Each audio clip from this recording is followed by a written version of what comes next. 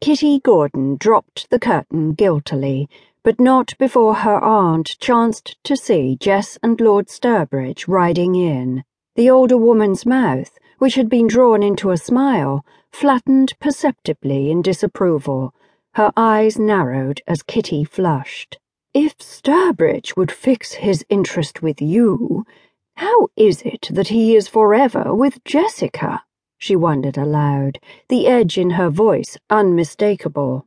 "I had the headache, and as 'twas too pretty a day to waste, I asked them to go on without me," Kitty answered, crossing her fingers behind her at the untruthfulness.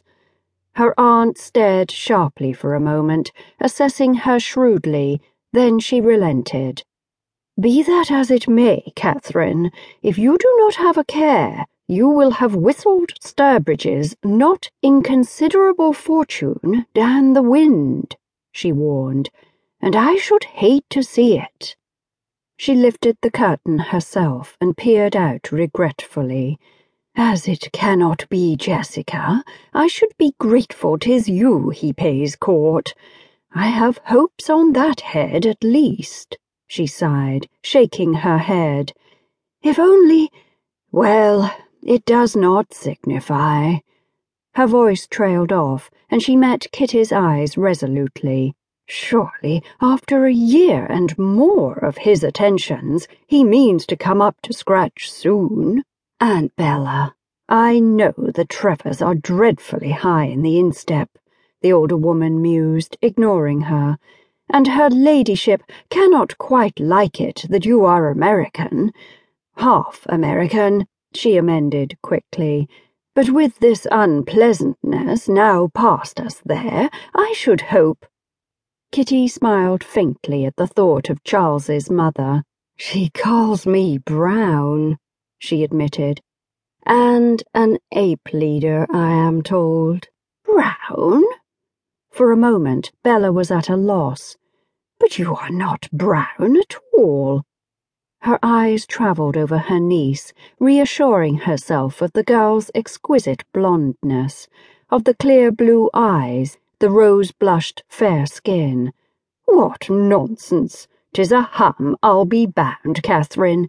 Now, if she had said you are a trifle too forward, or that your American manners are too free, I should have believed that.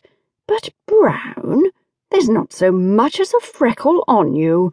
No, she cannot fault you for your looks, my love. Not at all," her aunt decided definitely. "Although I own 'tis fashionable to be a trifle taller, but we shall not repine too much on that. I am quite certain that Sturbridge does not think you brown." "Lady Sturbridge believes all Americans to be somehow relations to the Indians," Kitty murmured. "What a preposterous notion, to be sure. Why, you are Gordon and Whitwood through and through. As though my dear brother should have consorted with Indians. Though I must own that I find your fascination for pistols most disconcerting, my love, and I cannot think of any reason—" She stopped, perceiving that she heard the young couple in the hall, then turned her attention to Kitty again.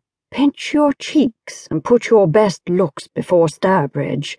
10 to 1, 'twill not matter what his mamma thinks in the end, for I know a besotted man when I see one. Aunt Bella, I do not think, and if you are fearing that he thinks you an ape leader, he does not. You cannot be faulted for a war, after all, and had there been the time or the place for a come-out, I am certain your papa would have done as he ought. Sturbridge is not so blind that he does not know you would have been taken on the instant had you been presented." The door opened behind them, causing the older woman to start. "La, but 'tis Sturbridge, my love," she announced, a trifle too brightly.